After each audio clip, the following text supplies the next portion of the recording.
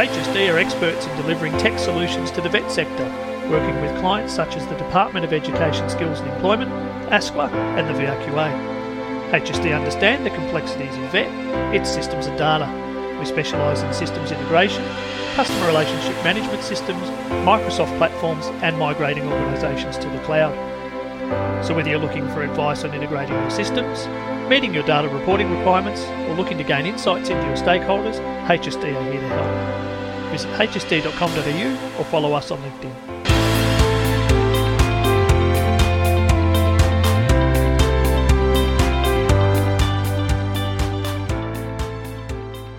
From Clarefield and Associates, I'm Claire, and I'm pleased that you could join me for this episode of What Now, What Next? Insights into Australia's tertiary education sector.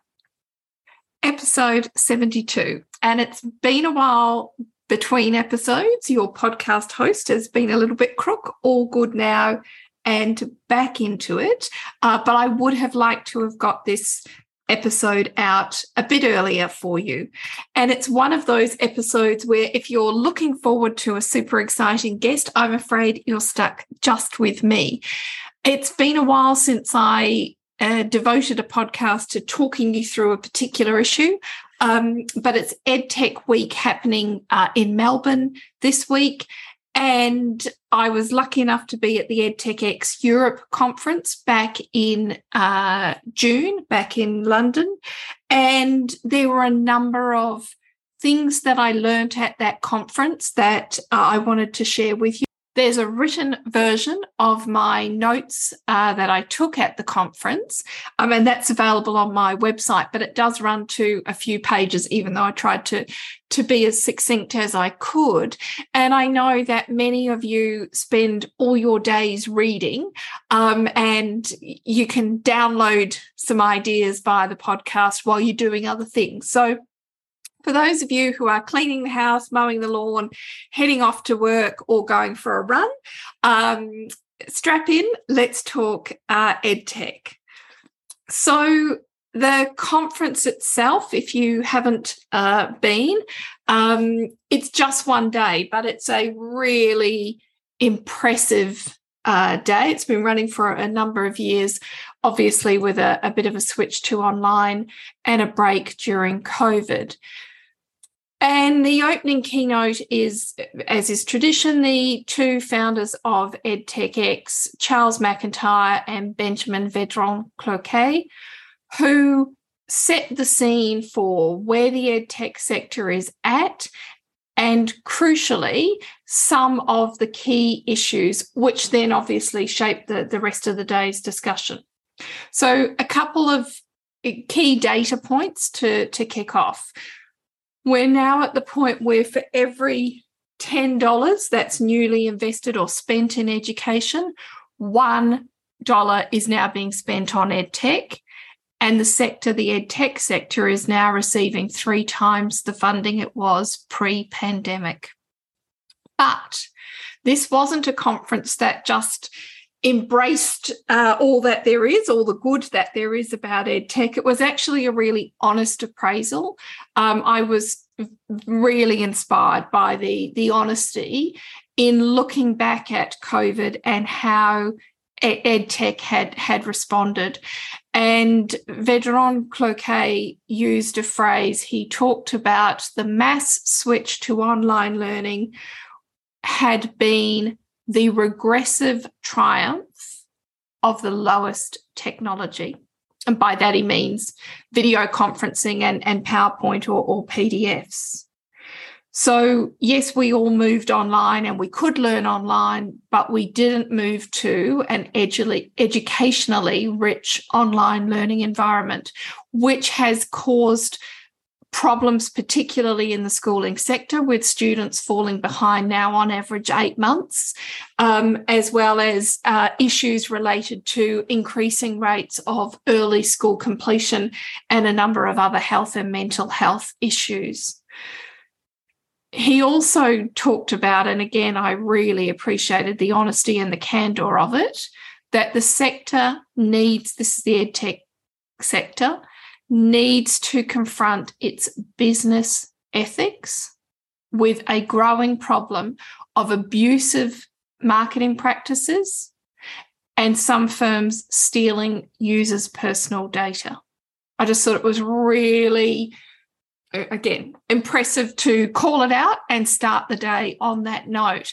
And the two co-founders suggested that the sector will and should increasingly be focused on, one, its impact, particularly from an ESG lens, so environmental, sustainable and governance standards, and secondly, on experiential learning. And in that, he noted the EdTechX recent partnership with, if I was an American, I would say Z Space, but I'm an Australian, so I'm going to say Z Space. And I will put a link to some of the organisations that I mentioned. I'll include links. I'm sure you can Google it, but I'll include links in the show notes and also a link to my summary notes that I've written up on the conference.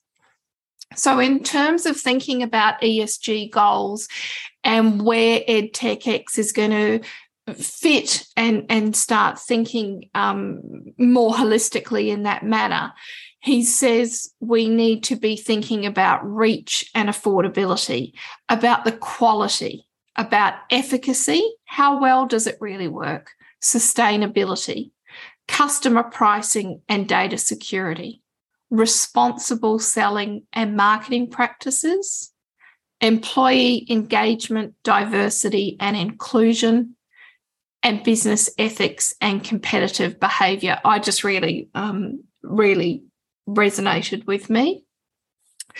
And then in talking about AR and VR, and as I talk to you, I've just realised there's a typo in my notes on the website, so I'll have to fix that. I've put the AFR and VR, so shout out there to the Financial Review newspapers. Back to where I was. In the significant move to AR and VR, there is research that was quoted saying that education will be one of the most impacted sectors. These are predictions, but nonetheless, I think have currency, along with healthcare, that are predicted to be really significant in that use of augmented and virtual reality. So the conference program included 4 tracks of concurrent sessions, and my focus was mostly on the future of work. So one of the most significant speakers at the conference was, and I do hope I've pronounced this properly, Jeff Majankolda from Coursera. He dialed in virtually for a fireside chat, and I found it, as always with Coursera, they're so big and doing so many things, I found it fascinating. At March 2022, Coursera has 102 million registered learners, and they had added nearly 21 million in 2021. So 25% year-on-year growth. And okay, it was a pandemic, but that's a significant growth in the number of their learners. And of course, unsurprisingly, their revenues have risen from $184 million in 2019 to $415 million in 2021. He talked about Coursera for Campus, which they launched in 2019, very prescient, given the pandemic. There were, prior to the pandemic, 30 universities subscribing to the platform, and as a subscriber to the platform, you're able to access all of the courses available on the Coursera platform. So there's various universities and increasingly business and others who load their courses onto the platform, and then through Coursera for Campus, you've got universities subscribing to the platform so that their learners can access those courses. So 30 subscribers prior to the pandemic, and in June 2022, more than 4,000 educational institutions are subscribers. And like many organisations in the post-secondary sector, they're also moving increasingly into micro-credentials. It's actually something that Jeff spoke at back in, I think, 2018 at the same conference in London when Coursera was starting moving in that direction. They now have more than 4,000 industry micro-credentials and professional certificates through Coursera Campus for Industry. So they're offering courses to predominantly higher education, but at tertiary education institutions as well as to industry. And there's a stack more in my notes on my website.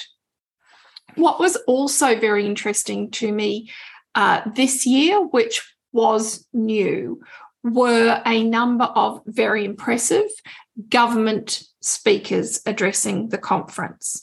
That typically hadn't been the case in earlier years, conferences that I had attended.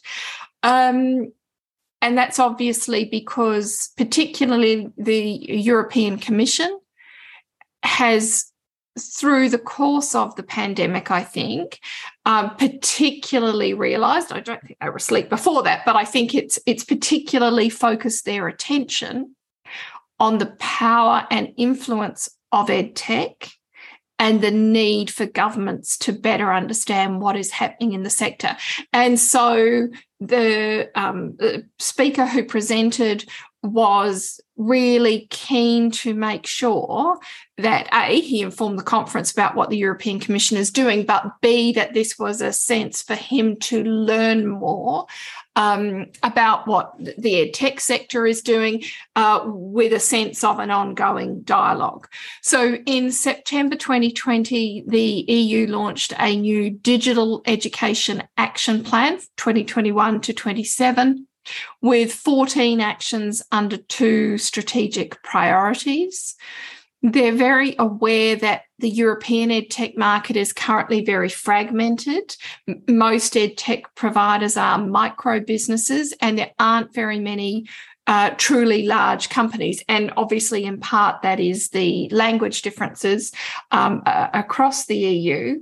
But he spoke about how important the sector had been in times of crisis, not just COVID, but also in helping and supporting learners from Ukraine. And that was a key topic of discussion really throughout the conference, as you might imagine. The European Commission is looking at how to measure the performance of EdTech in terms of learning outcomes and its impact. So again, referencing back to those earlier points made by Benjamin and Charles in opening the conference. There is, and these are my notes as they were framed in this session, a political recognition of the importance of the sector and the will for cooperation. And, some examples were given. The European EdTech community has been working as a part of government reaching out to the sector. The EdTech sector have responded. They've put together their own vision document. They're working on, talked about Ukraine, a Ukrainian school hub, providing education to Ukrainian students in their own language, irrespective of where they are living across Europe, having fled their country. And on the day of the conference, the European Commission launched a new digital education hub. And again, I'll put links to all of that. They are looking to, and here's the 3 key areas of focus, I guess, and it will be very interesting to see when the Australian government takes similar steps. So the EU is looking at deepening dialogue between policymakers and the EdTech sector, promoting public-private partnerships and collaboration, and again, fostering the measurement of outcomes, learning outcomes, that is, impact and quality assurance in EdTech. And then hear this. Those areas, those focus areas, will be underpinned by consideration of regulatory approaches and standards. But the intention is not to impose something top down, but equally not to leave things in the very fragmented bottom-up state that they currently are, and instead there is going to be some regulation and quality assurance, a bit of checking about claims about learning outcomes are going to be introduced, but not imposed upon the sector, worked through with the sector. So again, it will be very interesting to see when, if, and how, we see the same thing happening here in Australia. And to their credit, it's not just, wielding the regulatory stick. There's also 10 billion euros available for breakthrough technologies through the European Innovation Council. So they're happy to help fund some more of this innovation, but they do want to see some standards and tightening there. There was a presentation by Google Cloud about the scale of their operations, and obviously a suggestion that more people should sign up with them. There's currently 170 million teachers and students worldwide using Google Workspace for education. 150 million teachers and students using Google Classroom. Google has donated 230 million euros to global education. And increasingly, they see that artificial intelligence will increasingly become the norm in education, part of every lesson. And of course, institutions will need a cloud partner that they can trust. Then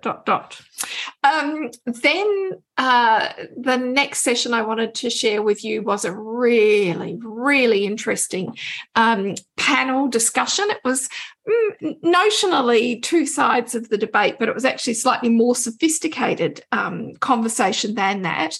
So the topic here was, can micro-credentials compete with traditional degrees? And on the panel were Professor Mark Brown, who is the director of the National Institute for Digital Learning at Dublin City University, and Joe Angari, who is the academic director for education and internationalisation at the University of Warwick. And again, I hope I've pronounced her name properly. So they were notionally conceived as being pro degrees and formal qualifications. And then Anand Agarwal, who was the founder of edX, now Chief Open Education Officer at 2U, but a significant academic background himself. And Jürgen Siebel, another senior policymaker from Europe, who is the executive director of CEDAFOP, the European Centre for the Development of VET. They were notionally on the pro micro-credentials, non-degree team, if we're thinking about these two panels. It was a fascinating conversation, and I guess, I won't go through all the ins and outs, he said, she said. I have done a summary on the website if you're interested. It would be fair to say that the two academics were more in favour of traditional degrees, and Mark in particular somewhat sceptical about some of the claims about micro-credentials. He contributed a major review of micro-credentials, was commissioned by the European Commission to do that, and that was used by the Commission in their development of their micro-credential framework. That's the European Commission one. And echoing the comments earlier, he also believes that there is a really important role for government in setting quality standards for micro-credentials. Anand Agarwal highlighted one of the reasons behind the shift to shorter courses being the cost to learners, and he spoke about the MIT Micro Masters, which they established 6 years ago, and in total, the course is 25% of a full master's at MIT. It's free to start, and if you're progressing well, you're then charged $1,000 for the course. which is considerably less than the cost of a master's at MIT. And he talked about the significant employment benefits that people had, the need for modular stackable courses like that being the future. So you could do the micro masters, or you could do them in chunks and eventually walk away with the full masters. Joe from Warwick University made the claim that, and Warwick is one of the UK's leading research-intensive universities, more like our Group of 8, that they don't compete with the micro-credential providers. They're offering different learner pathways, although later on during the discussion, and I'm not sure that we're having this conversation yet in Australia. I think there certainly are differences, and it's undoubtedly true that micro-credential providers typically don't compete with our Group of 8. But she did note that postgraduate learning and upskilling in the university sector will increasingly focus on shorter and alternative credentials. And Jürgen Siebel just argued there's no need for competition between full quals or, short courses if those short chunks of learning are stackable or components. And I guess in the vet sector, we've had units of competency as the basis for qualifications for a very long time. And he argued again, and this is, a debate endemic in the Australian vet sector, that the challenge for education regulators is that they can only react to what the employment market needs, and that takes time, whereas I guess by implication, the more nimble micro-credential providers, which may not have a regulatory framework, they can be more flexible. And he shared a recent CEDAFOP study on micro-credentials. There were lots of QR codes on people's slides, which made it very easy to, take down what their hyperlinks were to. So, there we go. We're all embracing the QR codes in a post-COVID world. And I'll, again, put that in the show notes. There was another panel discussion which involved a contributor from the Bank of England who worked in their tech area and talked about the challenges the bank was facing in trying to, and really excellent solutions that they had in place to try and diversify their tech team and their tech talent. It was, anyway, there's some notes on my website if you're also looking to do the same. And in that same conversation was Bror Saxberg, who will be known to some Australians from his time as the Chief Learning Officer at Kaplan. In that role, although he was based in the US, he spent a number of visits in Australia, and he shared quite a lot of information about how jobs are changing, the need for upskilling and reskilling. And again, a point being, that our National Skills Commissioner and other economists have made here, that with the labour markets currently being so tight and unemployment rates being so low, we're seeing employers investing in upskilling and reskilling rather than looking to replace their staff when they need new skills. And again, there's some work that Alpha Beta, one of our new parliamentarians, did for Google a couple of years ago. And again, I'll include the link to that. There was a session, again, this was all about future of work, on remote work and remote corporate learning. And that included presenters from the Malaysian energy company Petronas, Kahoot, with their focus on games and quizzes and how they'd moved that into B2B activity, not just K-12, Emerge Education, and Nexford University. There were representatives there, and they all provided quite interesting insights into where different employers and EdTech partners were at in terms of remote corporate learning linked to the rise in remote work. And again, I won't get into all the nitty-gritty on that. You'll find that on in the notes. Multiverse, who, if you work in the vet sector, in apprenticeships, you may have heard of them. They're an apprenticeship services company headed up by Tony Blair's son, and they've just been out with their Series D funding round, had a whole lot of investors put in a whole lot of money to give them a really significant valuation, nearly $2 billion US. And what do? Well, in some ways, they're a bit like apprenticeship network providers and our group training organisations. And yes, declaration here, I am a non-executive director of MEGT, which sits in this space, obviously, within the Australian context.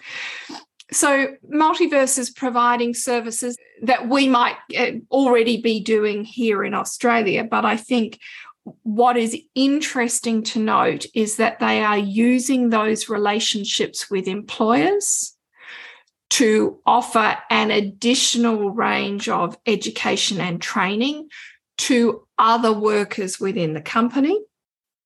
And they're using those relationships with the apprentices. The plans are, I guess, it's a fairly new company, but to continue a learning relationship and providing support and guidance to those apprentices post their apprenticeship. So looking at those relationships and why has that got anything to do with EdTech?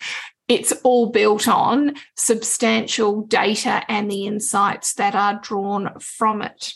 And then there were a number of startup and scale-up award finalists, as well as those with the biggest impact or commitment to ESG goals.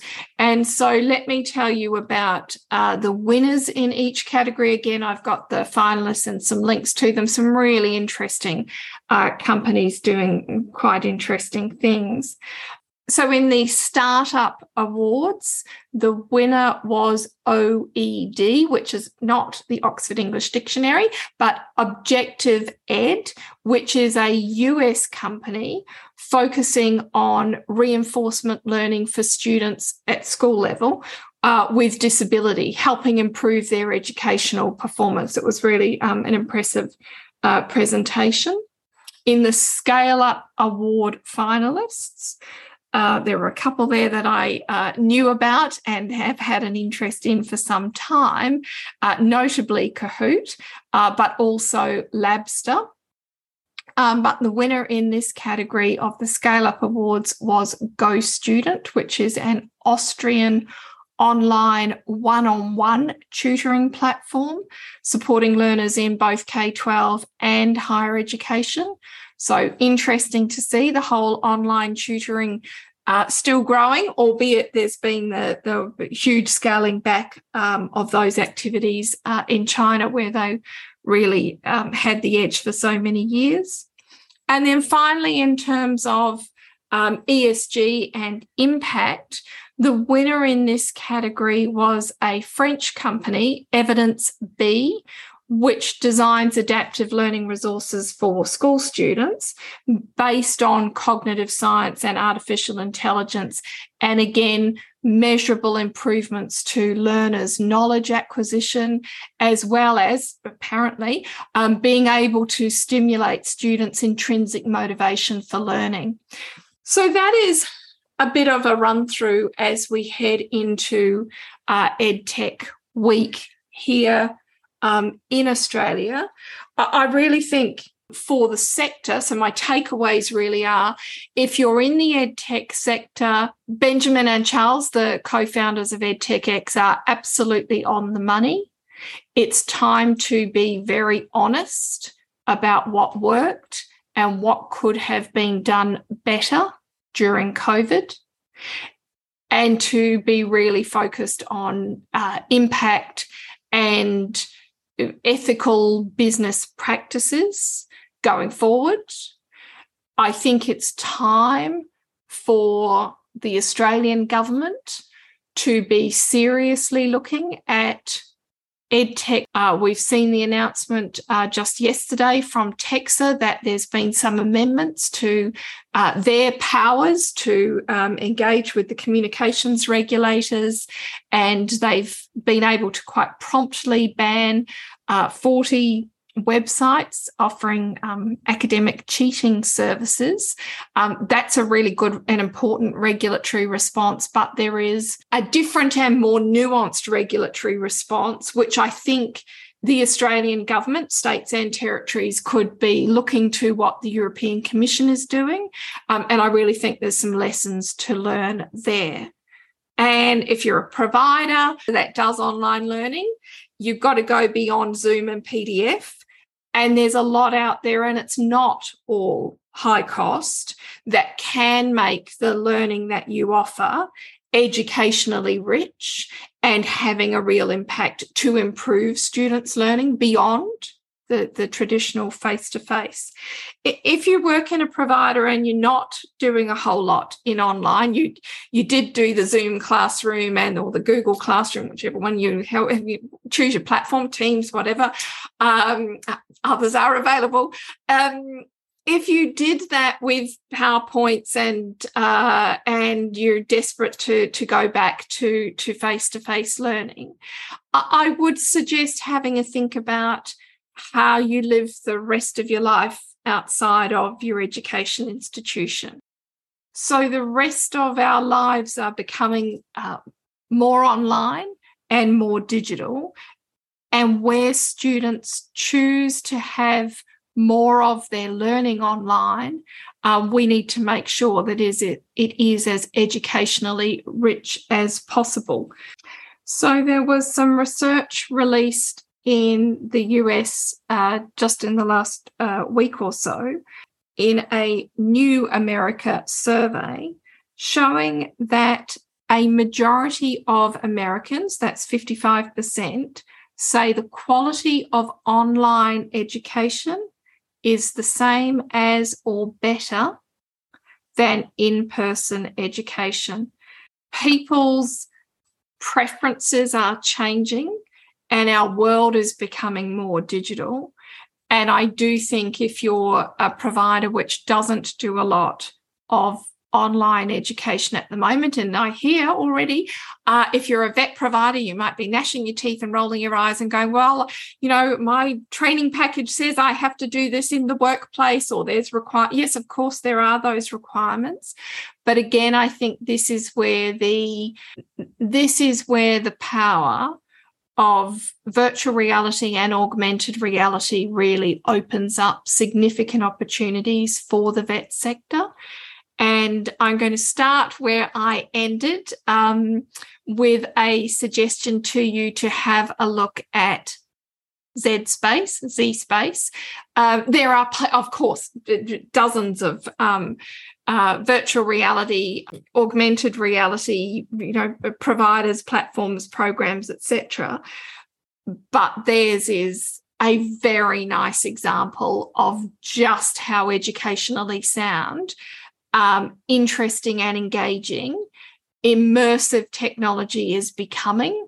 And this isn't people stumbling around with giant things on their headsets on their head, wandering around in pretend universes.